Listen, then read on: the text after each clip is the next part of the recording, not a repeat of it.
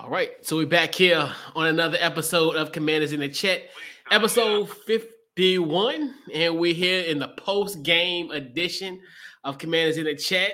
Obviously, the Commanders fall again to the Titans by a final score 21-17, 1-4 on the regular season, and currently on a 4-game losing streak. So it's funny when we did the show Tuesday, Thursday.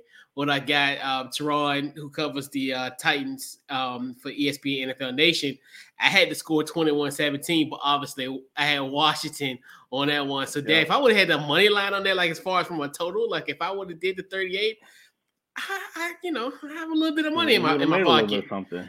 Right. So maybe I need to start doing those, like maybe at least doing the total scores. But that's here nor there. So what's going on, Rob? I didn't get to watch the game live. I was listening to it. I had to work this morning. But going back through and watching it on the NFL, on NFL.com, there's one thing I learned about this team today, and it's that I have no idea what this team's problem is. Because all three facets of the game played well today. Defense played well, had 5 sacks. Carson Wentz, I think, threw for like 379. Yeah, was it 379? Yeah, it was 370. Yeah, 359. I'm sorry. He threw for 359, 2 touchdowns, 1 pick, obviously, that ended the game. Tressway played lights out, 6 punts, 247 yards. He's a staple in our team now, so we might as well highlight his stats every single game. Right. But all three aspects of the game played well.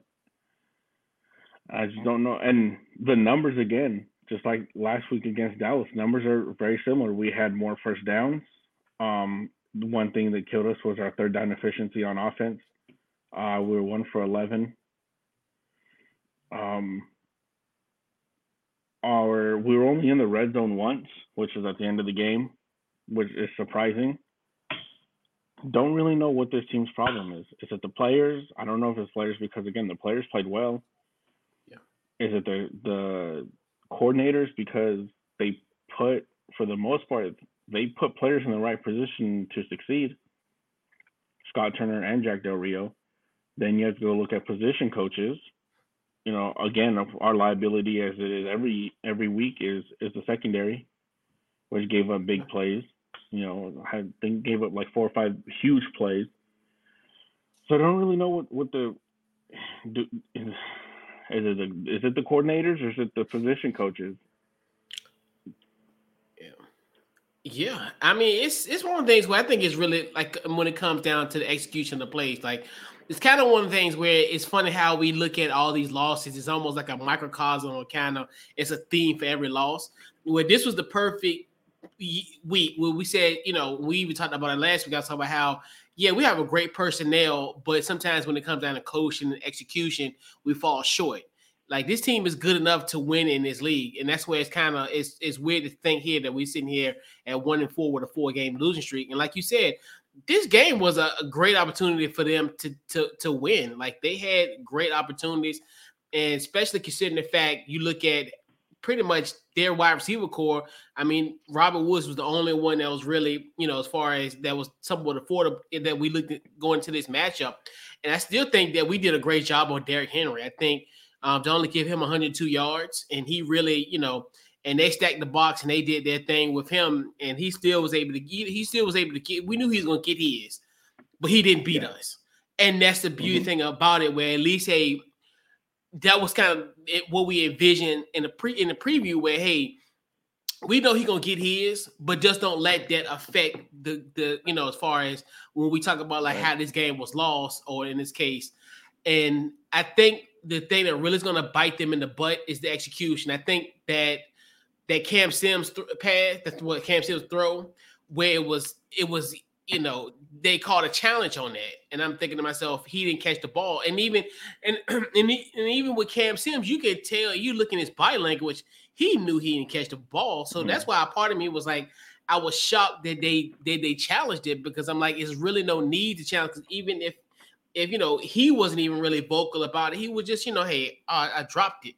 So, and then what ended up happening in that situation, you lose a timeout, and then when we're in the red zone, we only, really, well, I think we only had like one timeout at that time. I think we had one then, but that thing where, hey, you could have used one of those timeouts, you had a running play and just see what you could do on that run play. So that's one of those where this, I think, like we talked about it before we kind of went on air, where this loss I could take, this loss I can stomach, because at least there was a opportunity for us to win this football game. Like there wasn't, we talked about, before we went on air as well, where this wasn't like being down 22-0 at halftime against Detroit, right, down 24-0 at half, and then pretty much, last week in Dallas. So this one is like, if this was like, if it was a situation where this was our, maybe if it was like a third or fourth game and this is like our first loss or something like this, you would take it. But I think what makes it even worse today is because, coming off a 3-game losing streak and then have this, and, it's almost like a golden opportunity that slips it, because now, because in my mind, I was thinking, okay, we win today, we got a short week coming up this week. And like, hey, if we can go to Chicago and be 3-3 by Friday, we'll be at 500 and we'll still be within striking distance of our NFC East foes. But now I think we've dug ourselves in deep of a hole. So I think a lot of people are more like just upset because of the 4-game losing streak, more so than anything. Yeah, and this is the first game of that 4-game losing streak where we've been competitive for most of the game. The Lions game, the final score was close, but again, up until halfway through the third quarter, actually, I think closer into the fourth quarter, it wasn't a competitive game. The Lions controlled the entire game. The Philly game was a disaster from start to finish. Dallas was kind of close in the beginning, but we're going up against Cooper Rush. Nobody should be proud of being close in the first half against Cooper Rush. Nothing to take away from him.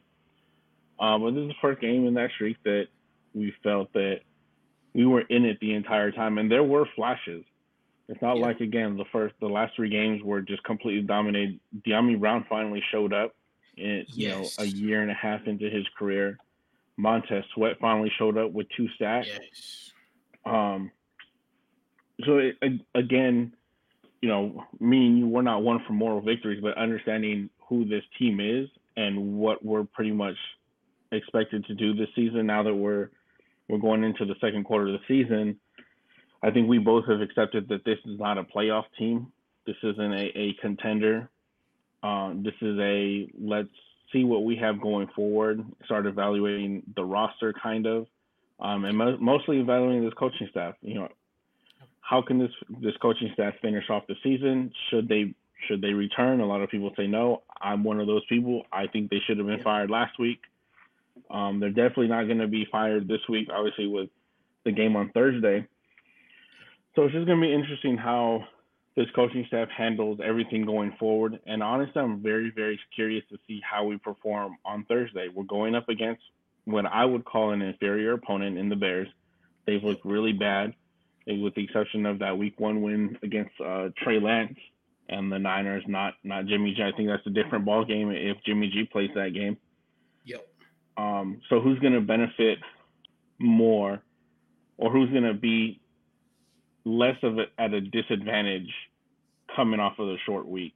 And it's going to be interesting to see what this team does going forward.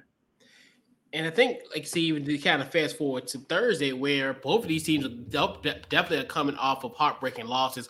Obviously, Chicago pretty much was down in that game against Minnesota. Minnesota, not Minnesota, but Chicago comes roaring back and pretty much taking advantage of that game, and then falls short, at the end. So, like you said, this is another team where this could potentially be a golden opportunity where, this is where, you look at their offensive weapons, and then, with that's concerned, hey, that could be definitely a great matchup for us going forward. But like I said, this week it's weird. Like it's almost like we've been in these positions like in a weird way. Like last year, I think about Halloween when we lost to Denver, and I think that at that time we were 2-6. Yeah, we were 2-6 going into our bye week, and I remember that game was it kind of almost eerily reminded me of that game in a sense. Well, even though it wasn't such an offensive, bad, as far as bad offensively, but it was kind of one of those where that's a game that got away from us, and I think that's how I feel like. It feels like deja vu.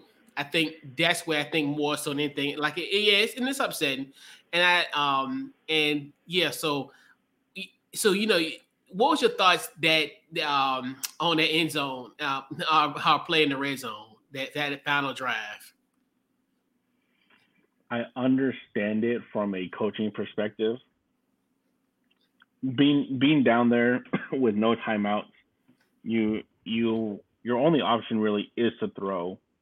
Majority, you could have afforded to run one play, being able to maybe try to get, but that's with Carson knowing, and really the whole team knowing the entire playbook to possibly call two plays at once in the sense of, hey, we're going to run this play. If it doesn't score, get back to the line, and this is the play we're running immediately after, and then kind of read the defense, go from there. It sort of looked like Scott Turner, his playbook isn't really meant for the red zone, because the two plays that the second and third down play that were ran looked very similar. I almost thought for a second they were the same exact play, just flipped. Yeah. But Carson kind of he didn't stare down. He didn't stare down McKissic, but he was looking left the entire way. Yep. And they kind of knew that's where he was going because he did it the play before. I'm not overly upset with it. I'm not mad at it. I'm disappointed that it ended in an interception. I don't know how it'd feel if it would have ended, because even if McKissic would have caught it, I don't think he was deep enough to get the touchdown, and they hit him immediately. But I think overall, Carson's decision making was okay. It wasn't bad. It wasn't good. It was just. Honestly, it was a hell of a play by Kevin Long. Let's not take away from the defense. That diving play by a linebacker to have those kind of hands in that play, it's a hell of a play by him. So I would actually give him more credit than I would to look at Carson Wentz as a bad throw or a bad decision. I was okay with it. It just sucked the outcome, because let's say it would have gone our way, they would have scored. We would not even be discussing what we thought about that final drive or that final play. Yeah. And that's where it's interesting. I think that play is kind of, and like it was to a point where we almost kind of got a taste of an interception, because Tart was on, I think I forgot what down that was. He was on the verge of making a play on that ball. So it was kind of the second down. That was right before. That was right. That was the next. That was the play before the interception. Yeah. And you're like, oh boy, but it's just one of those things where it's just like, you're gonna run that risk, and like you said, I think because with the timeout, not having the timeout really killed us in that predicament. Because we all know, like, when you're throwing it in the red zone, in the end zone, it's a condensed field, so you're gonna run into that. It's not like we got a guy on the island, or you can play prevent defense. If you're only 2 yards short, everybody gonna collapse around that area. So it's gonna be a dangerous throw through regardless. And it's kind of one of the things where it's really difficult to even maneuver in that spot. Mm-hmm. And that's why it's like, I mean, and I'm not, and I know people saying, bench Wentz and all that. Like, honestly, you can't because he has to play at least 70% of the snaps. Unless you want your second round pick to go to Indianapolis, right? So y'all trust me. You want to keep him, and like, to me, I don't. This is one of those where I don't. In the weird way about this game, even though Carson Wentz threw the interception, but this isn't gonna fall on him. I feel as though like the issue I think at hand is, but Yeah, but okay. But anyway, I digress. But yeah. Anyway, but hey, it is what it is. They laugh now, but come November, if we come roaring back, I want to clip this. You know Or come April when we're trying to decide between C.J. Stroud and Bryce Young. exactly. Who If we had a who'll be quarterback of the laughing then? future, who'll be laughing now? Yeah, and I think that's the thing where I look at the loss. Like, I mean, out of all the 4 losses that we had, this one it sting. But this is almost like if we lost by a field goal. That's how I really feel. It's almost like, hey, it is what it is. It really Yeah. sucks that we're in this spot, and it's just one of those things where just the execution of it, it's just like, damn if you do, damn if you don't. And I think if you look at any of the top quarterback, even the elite quarterbacks in this league, that's a hard throw to make. I mean, we've had situations, where guys have thrown in the thrown right in the end zone, and bad things have happened. I mean, it's bound to happen. So it's just one of those where the only thing that my biggest thing was, I wish we would have had the extra timeout, because at least we could have at least got a running play. We could have got something to stop that clock, because at that time you really can't do. And the thing about being that close, you're gonna run that risk of, if you snap the ball, Tennessee gonna do something to finagle with that football. It's gonna be one of those where you're just not gonna. It's not gonna bode well. Mm-hmm. But and I think this is one of those games where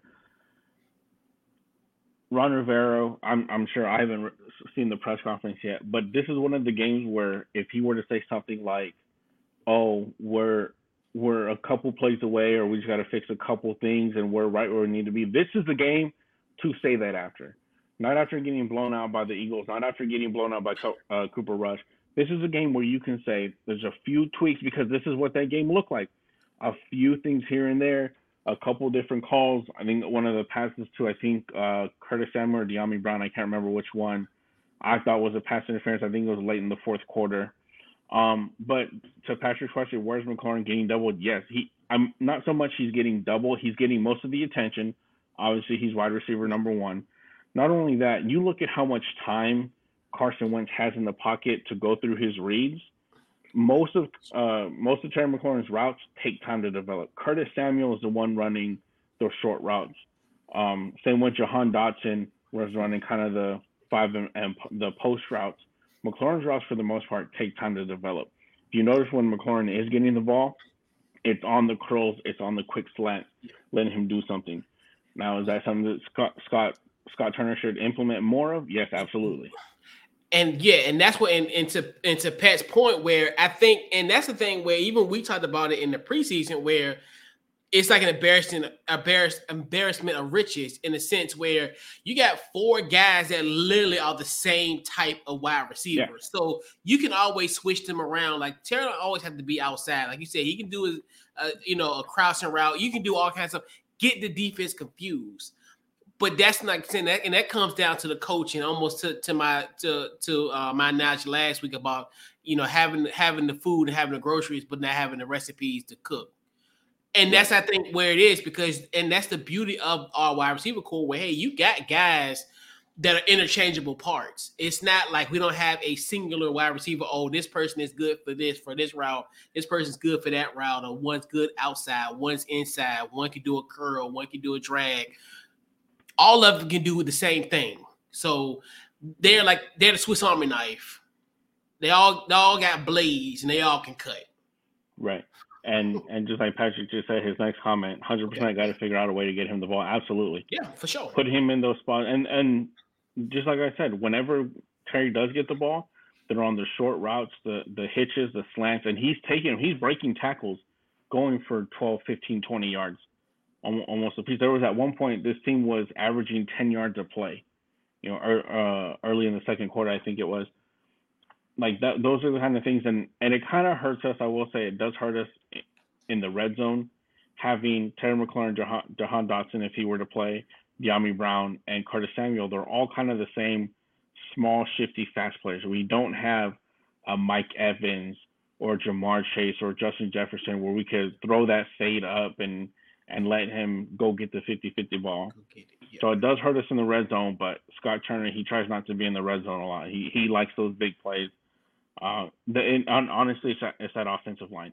If we get that offensive line squared away, give Carson Wentz a full 3.5 to 4 seconds to go through his reads, go through his progressions, let Terry run those routes that take time to get open, and won't have any problem. The biggest problem with this team is that offensive line. For sure. And like you look at this week where it was evident. And it's like in Tennessee, they to perfection, where it's like they exploited their weakness. So that's one thing too, where they did what they were supposed to do in that predicament. And just, going back to kind of to Terry's point, where, like you said, he has an opportunity, and I think he said, and that kind of be one of those where, and like even to your point, Rob, where you said like Scott Turner really like the being in the red zone. You look at the two scoring plays. I mean, one was for 75 yards, and then the other one was for 30 for De'Ami Brown. So, to your point, where and then it's just one of those where it's just like, and then our boy Nick Martin, he just looked like, I think who was it? I think it might be Fred Smoot that said they had him on skates all game. I forgot. I think it was Fred Smoot that said they had him on skates. And this is where he would say. Yeah, so I think it was Fred Smoot that said he was on skates all day. But but yeah, and like you said, and you have to give Carson Wentz the time. I think that's one thing too where what sometimes get lost in, especially when we talked about the last previous two games where, obviously Carson was getting sacked 9 times that first game. And we, pretty much were saying, hey, it's those 9 sacks are pretty much a combination of him and also a combination of that line as well. So I think it's one of those where it's like a lion's share type of blame for this. Yeah. But like a game like this, like you said, and it's one of those where this could be I'm hoping that this is a game that can kind of turn everything around. Because to me, and this is one of where you just understand, hey, you're that close. Like, these are kind of games that you want to be in when it's, that you had an opportunity to win this football game. And, and I was even even the drives that they had, even going into the fourth quarter, I was pretty much impressed. And then stopping Tennessee. And that's one thing too, where I think at one time they were like 0-8 converting on third down at one point. Like, we were stopping them on third down. I was like really impressed by what we did on that end. And like you said, Montez Sweat had a hell of a game. He was getting pressure and all that. And, and then that opened up the floodgates. You had guys like, Jonathan Allen doing his thing. And it's just one of those where, and then even with that, and then even with the interception, we only had 1 turnover in this game. So that's another positive thing you look in his loss where, if the ball bounced a certain way, we could be talking about this. And it's not saying, like you said, it's not going to be like a moral victory, but a moral loss. But it's one of those things, hey, this is something that, especially in the short week, this is the kind of game that, hey, we'll have to fester on this for a week. We got 4 days to take care of business. And then from there, essentially, what happens on Thursday, and then, you get yourself, hopefully you come out with that victory, and then you get yourself 10 days to get ready for Green Bay. So, and at this point in this season, you really got to look at it from a standpoint of one game at a time. One game at a time, where, a lot of people think, oh, the schedule looks a little different, obviously, with everything that's going on. But this is I think this is definitely a good opportunity if, they've learned their lesson in this game, it's going to translate to Thursday. Yeah. So, and, so that's what we always look at these shows and these games where, hey, what do you learn from this loss and what can you take away? And so my thing is, what was your thoughts on Ron Rivera? Because he even said that, it's not time to panic. He said, I hate that. I'm going to let you talk about that first. I get why he says it. Yes, as a head coach, you don't want to press the panic button and, after a week 5 loss. I think to us he's saying that, but I think he knows damn well it's time to panic. A week 5 loss, you're sitting at 1-4. This isn't 2019 where you're sitting at 1-4 with the other 3 teams in the division.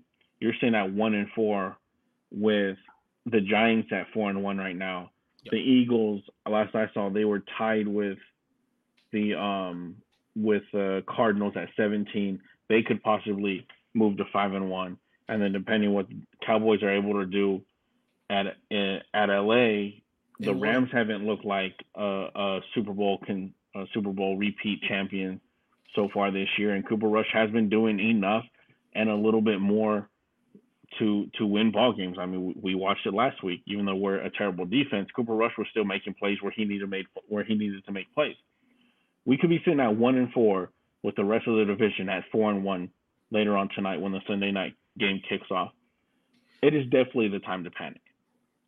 Yeah, you haven't lost 4 games in a row, close nail biters on the last second field goal with a call not going your way. You've gotten blown out 3 of these 4 games.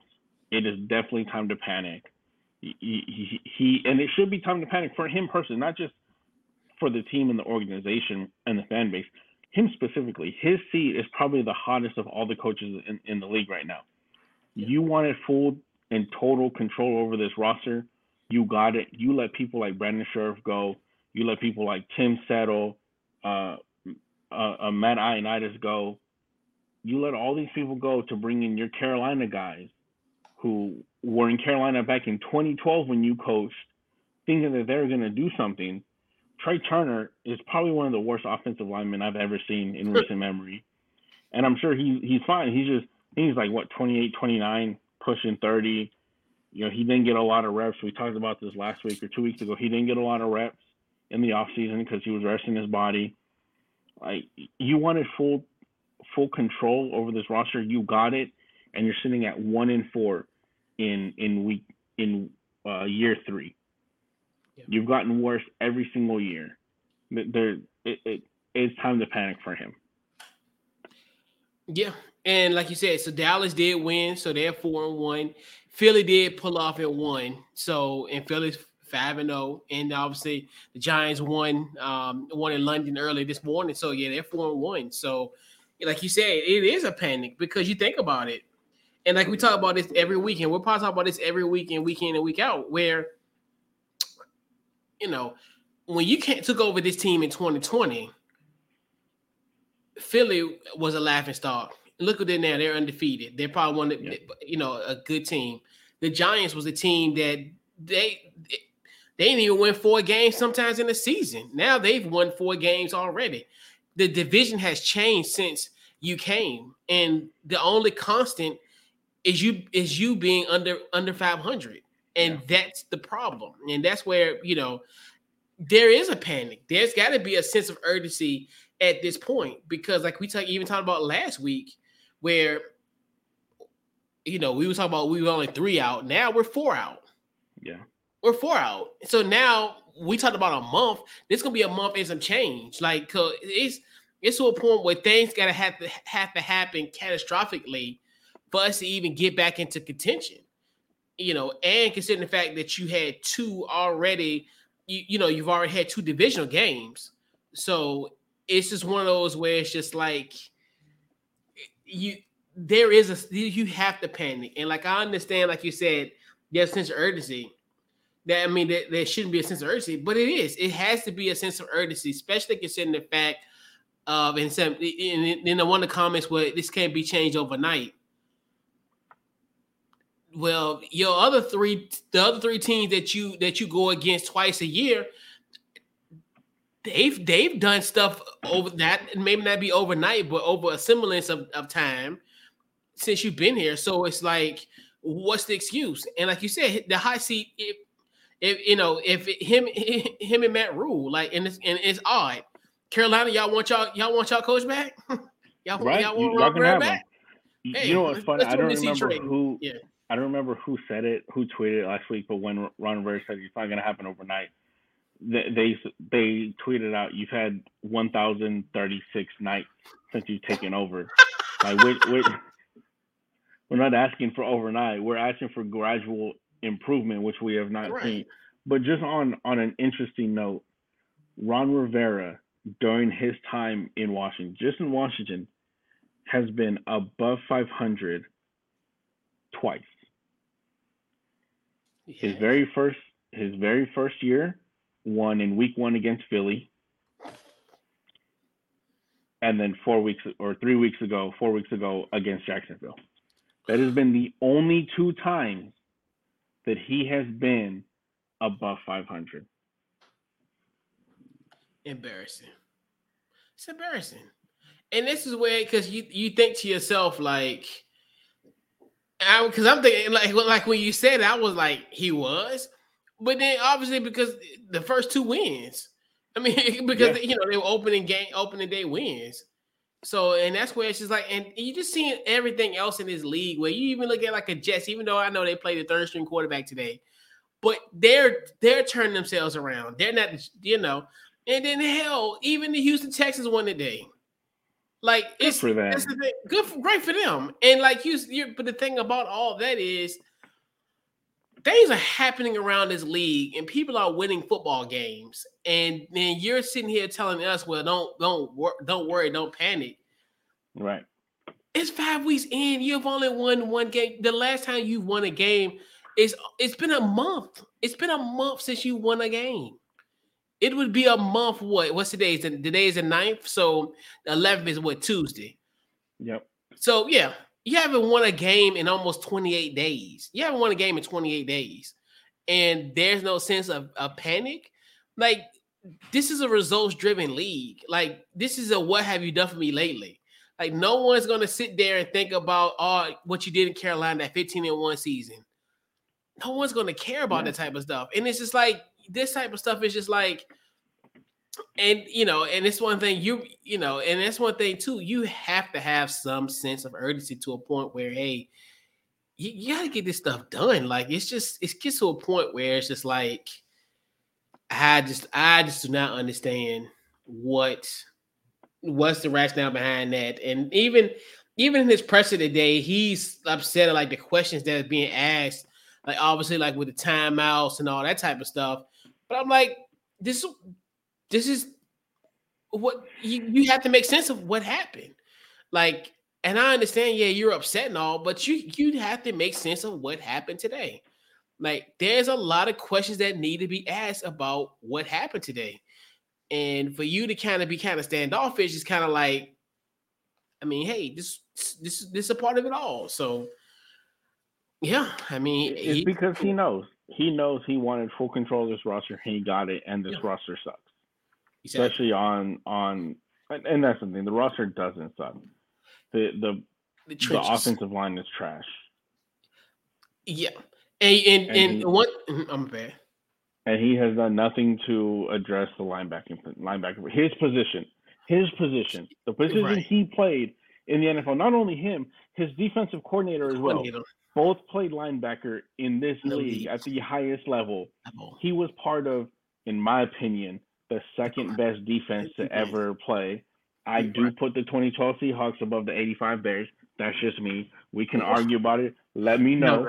I do put 2012 Seahawks defense above the 85 Bears. But you have what a lot of people think is the best defense to ever be assembled.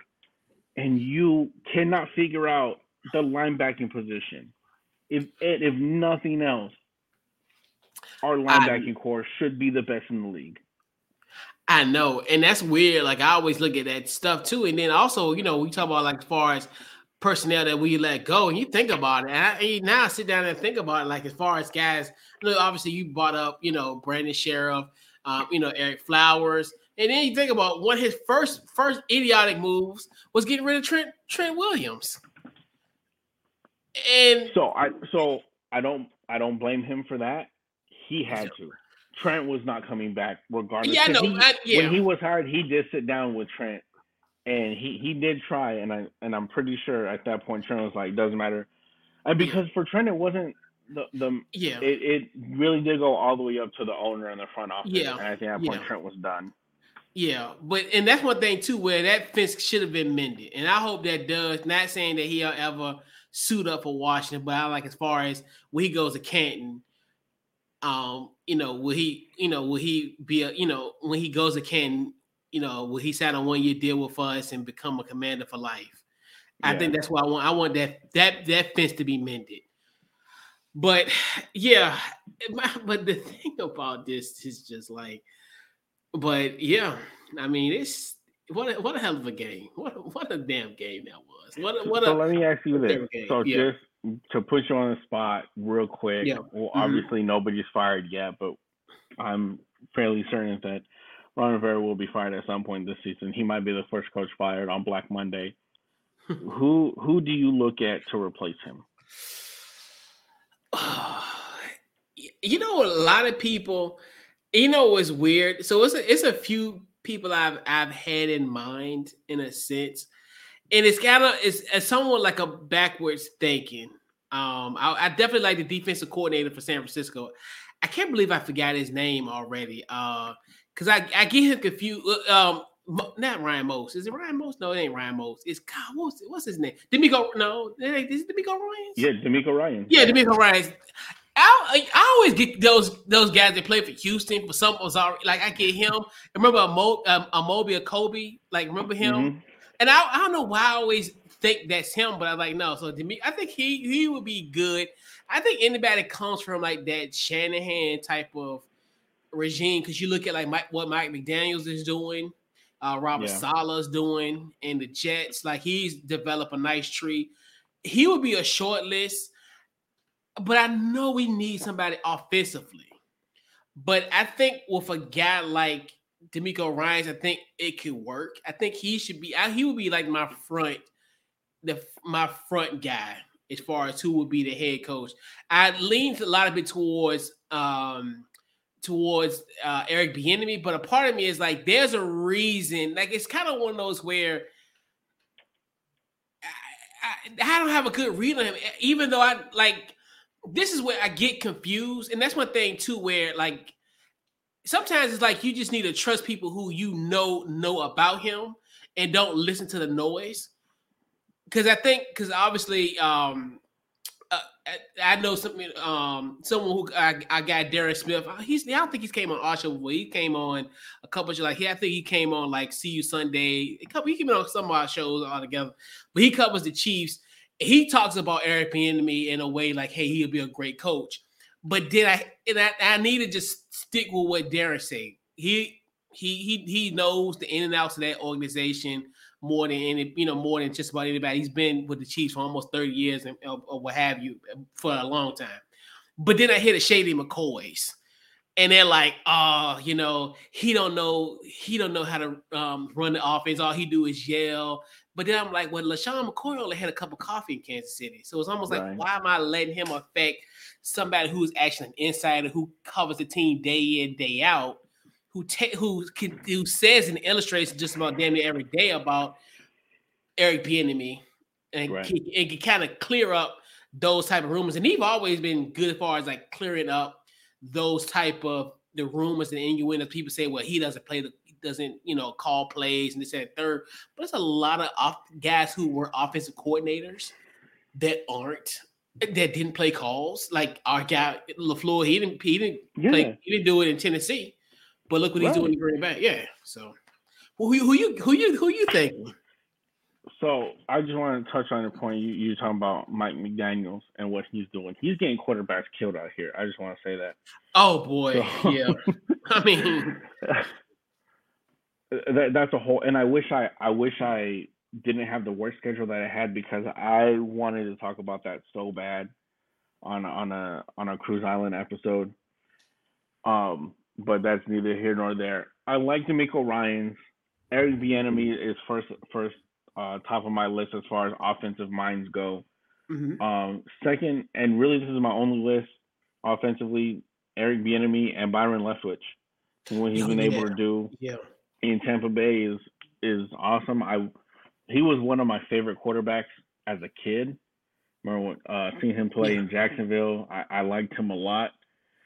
But That's really my short list. We have pretty much the same list. Bieniemy, I have Leftwich, and then I wouldn't be mad at D'Amico Ryans either, just because of what Shanahan he is producing a lot. He has produced a lot of head coaches. And we're not going to speak on the fact that all of those coaches were once on this Washington staff Yeah, I know, as right? well, and they I all know have winning records right now. all of them, all of them. And that's the thing where, and yeah, I forgot about Byron Leftwich as well. Like, and then obviously with the DC connection as well, he would definitely be he would be, I would say not necessarily the prodigal son, but he'll be, someone that, could be potentially the messiah of the DMV for us Right. potentially. So yeah, and I think so. And I think it's just one of those where he said we know how this thing is going to go, and it's almost like if they continue on this path, and I think even if they even fall short and don't make the playoffs, regardless, that Ron Rivera is going to be out. I think, like you said, it's almost to a point where, especially now in a league where it's not a 5-year plan, the guys are getting, it's less than that, especially looking at the success of other teams in this division and how the NFL, in essence, is like a turnover thing where it's just like, the parity is great, where it's like there's no need for you to be bad for 3 years in a row. Right. Something is when you have so much other opportunities, you have like obviously like last place schedules, then also just the turnarounds and roster, draft picks, all kind of stuff that can make you a better team quicker than what people deemed as like, oh, you got 5 years to turn it around. No, you don't have 5 years to turn this thing around. No, you don't. Because then it goes back to Ron Rivera. This can't happen overnight. Brian Daboll is basically doing with the Giants literally overnight. This is his first year as a Giants head coach. This is his first year, right? Yeah, this is first year. Yeah. 4-1 as a head coach. Right. Same thing with Tic Tac Toe up in Philadelphia. So Nick. Nick Sirianni. Yep. Second season. First season went to the playoffs as a wild card last year. Second season has them sitting at 5-0. Arguably the best team. They're obviously number one in everybody's power rankings. No, obviously, if the playoffs started today, number one seed in the NFC, home field advantage. Right now, looking like MVP front runner Jalen Hurts. It's like it can happen overnight. It really can. Yeah. You just need the right pieces. You need the right assistant. You need the right people around you, which Ron Rivera does not have. And Ron Rivera himself is probably not the right person. I know, and that's the thing where it's just like I don't. For the life of me, just like you said, you can do this. Like it's like one of those things where it's just like those excuses. You can't use it as a valid excuse because we see this often and time again. And like you said, and Brian Daboll, and now you look at even like with the Giants, they're learning how to win in the fourth quarter. The war was one of their biggest issues. They're learning now to play in the fourth quarter and they know how to win. Obviously, great wins against Green Bay, a great fourth quarter stop, fourth down stop for them in London this week, and then week 1 when they went to Tennessee and they did their thing, in Tennessee, and and they've had their opportunities, and even in that Dallas game and that loss, they still had an opportunity to win that football game. So, I mean, Jackson literally can be potentially 5-0. And like you said, and that's where it's interesting because they really never they necessarily have a roster overhaul in a sense, not in the grand scheme of things, but that shows you, hey, they can win. Like this is they can win a football game, and they can win football games, and they have a and that's I think that's the biggest issue. I think for us, it's like, hey, why can't these type of things happen to us? Everybody, so everybody got the same, 24 hours and everybody else can do it overnight. But hey, but that's here, no there. But yeah, so we'll put a bow in the post game. Yeah. So Rob, final thoughts and social media and what you got going on. Y'all already know where you can find me, FNC Pod on Twitter, Football and Show Podcast on Facebook and Instagram. Again, I don't have anything big in the near future. Before I permanently move down here to San Diego, I don't have my setup right now. But once I do, obviously, is getting straight into postseason prep, and then obviously off-season prep with a big focus on what this Commanders team is going to do in April. Yeah, who knows? Because if you're looking at it now, I think we're the owners of the 3rd overall pick. So I'm like, who else is 1-4? I mean, obviously Houston. I think because Houston won today, so I think let me actually look at the updated. Shit. So they won 2 games now. They won 1 because remember they had that tie. Oh, they tied. Yeah, I think we are 3rd. I'm going to actually pull it up because I know they were saying that we're 3rd. And let's see, Tankathon. Okay, hold on. Oh, you know why? I hadn't thought about it. So, okay, because it was Carolina, Pittsburgh, Detroit, and then Washington, which I'm thinking shouldn't we be above Detroit since they that's beat what us? I'm thinking too. So it'll be Carolina, Pittsburgh, and then us. Yeah, so we're 3rd. So Carolina's number 1. And Pittsburgh, and I know. Let me not even do it because I'm over here acting like it's March already. I'm acting like it's the draft order already. But that's gonna be interesting.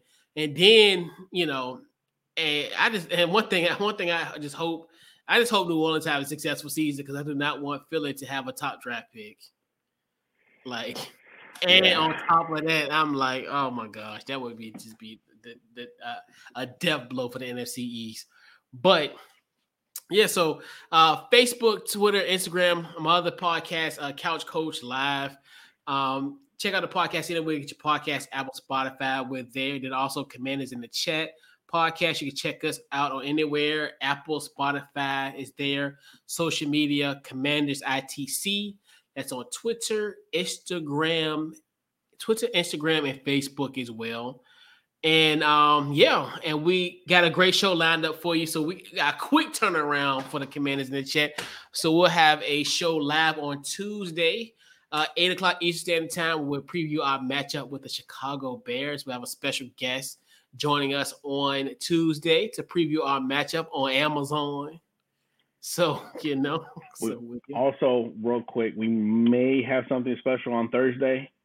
Got to kind of work out the details. We'll talk about it right now. Okay. But once we get off here, but we might have something special for you guys on Thursday. Okay. Hey, I'm here for it. You feel me? But yeah. So yeah, man. So this has been this week's. Well, not this week's, but this has been the Commanders in the Chat post game. And we're here, and man, we'll catch you guys in 48 hours, man. So and we're out.